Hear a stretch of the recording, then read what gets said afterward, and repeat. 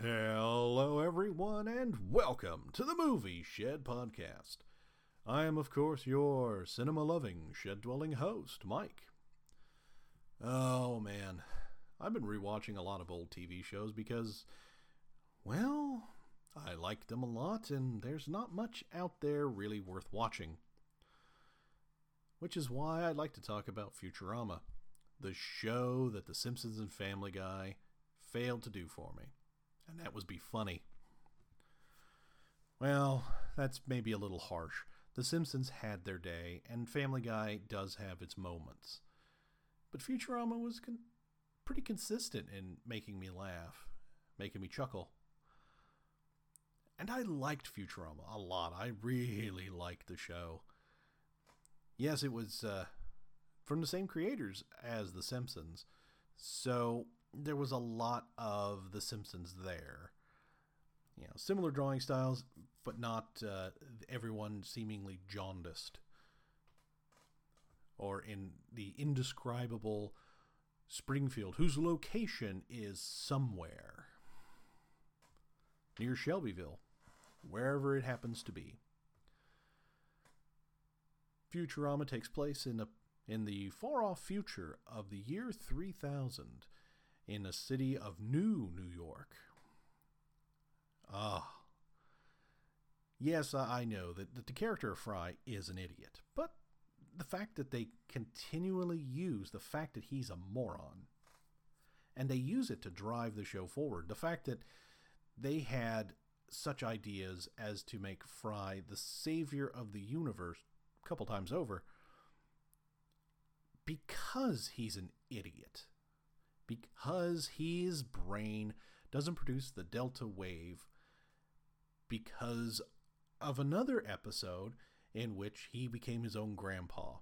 It's long and complicated. I don't really like to talk about that part, because he did, as Fry once put it, yep, I did the nasty and the pasty. And verily, that past nastification caused him to be his own grandpa. Think you get the gist there. But it's really quite funny. The characters that are there are really funny. You know, you have Bender, the robot, who's a kleptomaniac, drunk, and criminal mastermind.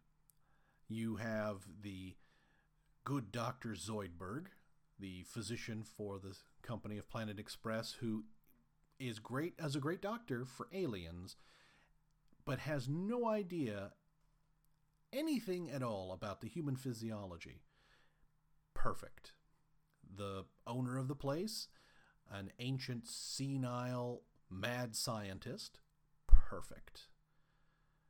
His bureaucrat, which I suppose would be the best way to describe him would be as both the lawyer and accountant and business manager, Hermes Conrad,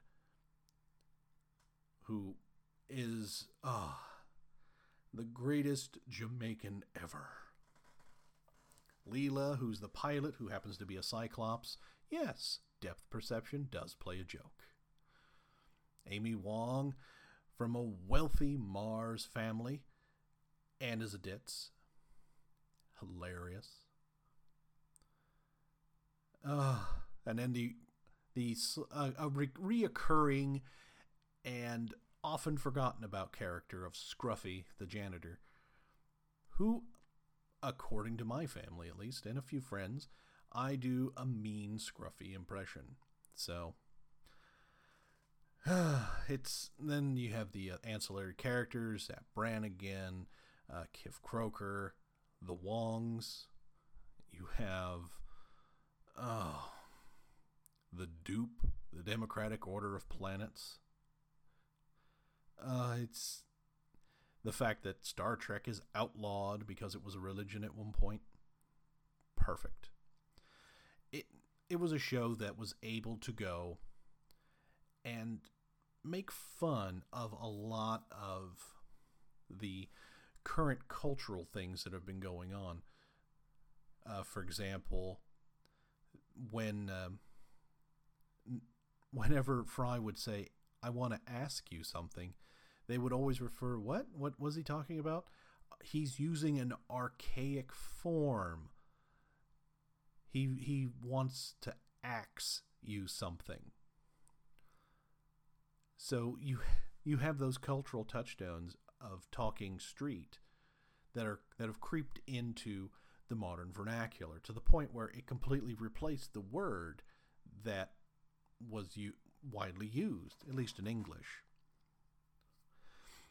You have the fact that you have that even though it seems to be a very progressive society, there are still people who are vehemently opposed to certain things. For example, there was the episode Proposition Infinity that because the marriage between a human and a robot was outlawed. In fact, it was explained why a number of episodes earlier. And then you had this occur in which two of the main characters, Bender and Amy, get together. And they actually go through the phase of activism in an attempt to get it legalized. And showing the opposing side and it kind of how the scare tactics of various political groups tend to work. And just how vapid they tend to be. But then you also had kind of the making fun of the various kinds of stereotypes. The moon is filled with a bunch of hillbillies, which is hilarious. It also has a theme park, so I suppose in a way, Futurama has made the people living on the moon their Florida. It has an amusement park surrounded by hicks. So that right there, I think, is a classic example of Florida.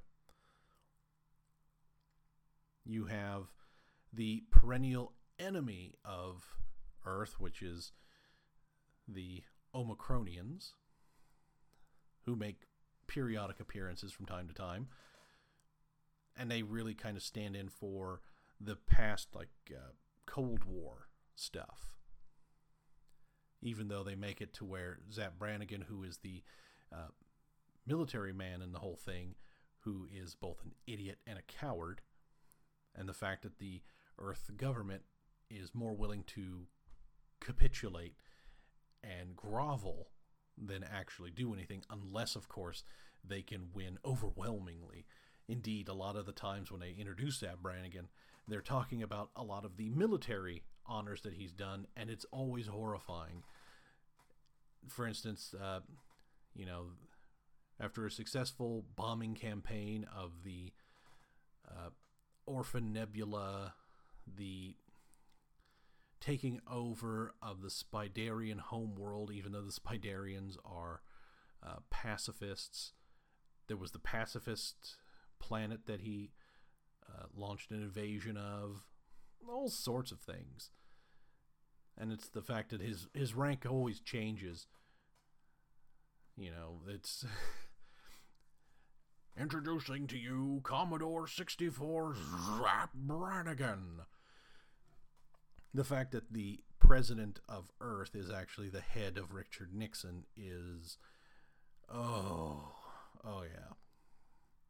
It just sums up a lot of the fun jokes there.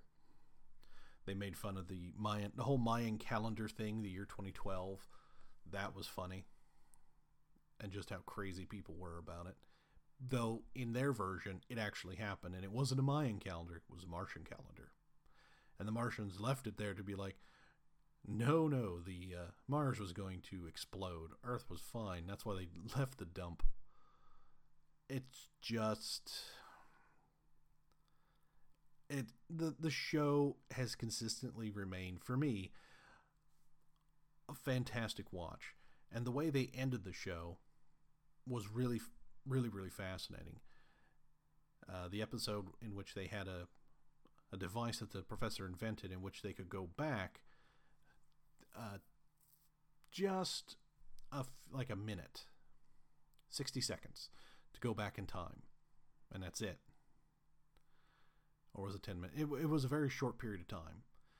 And Fry, of course, gets a hold of it because, well, he wants to make a particular moment where he proposes to his then girlfriend Leela to make it last for as long as he wanted.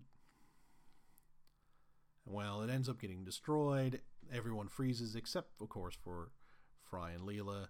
By the end of it, the professor, who they thought was destroyed, actually has survived and manages to actually link up with them. Of course, many decades have passed, so they're quite elderly now. But when he fixes the device and presses the button, it will go back to the point in time right before he invented the device. So, in a sense, what they've done is that the show, at its ending, has a way of making you go back to the beginning to watch it all over again. The fact that they had the character Nibbler, who, if you do watch the show, when Fry tumbles from the year 2000 in New York into a cryogenic freezer, which is how he ends up in the future, you would notice that Nibbler was actually there. You see his shadow. And then they have the explanation. There is so much great stuff that comes in that you don't notice at first. But when you rewatch it, it's clearly there. The writers had a very clear idea of what they were doing and where they were going. The fact that Fox canceled them because, well, as the show cast put it, you know, those morons at the network canceled our license. And then they ended up on a new channel. It's a kind of Comedy Central channel. And we're on it now when Comedy Central picked them up. So it was one of those great little jabs back at the network that had dumped them. Honestly, the show is fantastic. And if you haven't seen it, go please and get a chance to watch it. Watch it all the way through, episode 1 to the very end, even the movies. Because they're all fantastic and they all tie together really well. And if you have seen it, perhaps you've indulged me a bit and even reminisced a little about watching the show and be like, oh yeah, I remember that. You might be inspired to go and watch it again. Honestly, it's a great show and it still holds up even after all this time. Talking about a show and I end up going down memory lane and reminiscing. Well, enough of that. I think it's going to be it for me for today. So it's time to close up the old shed, but I will see y'all next time.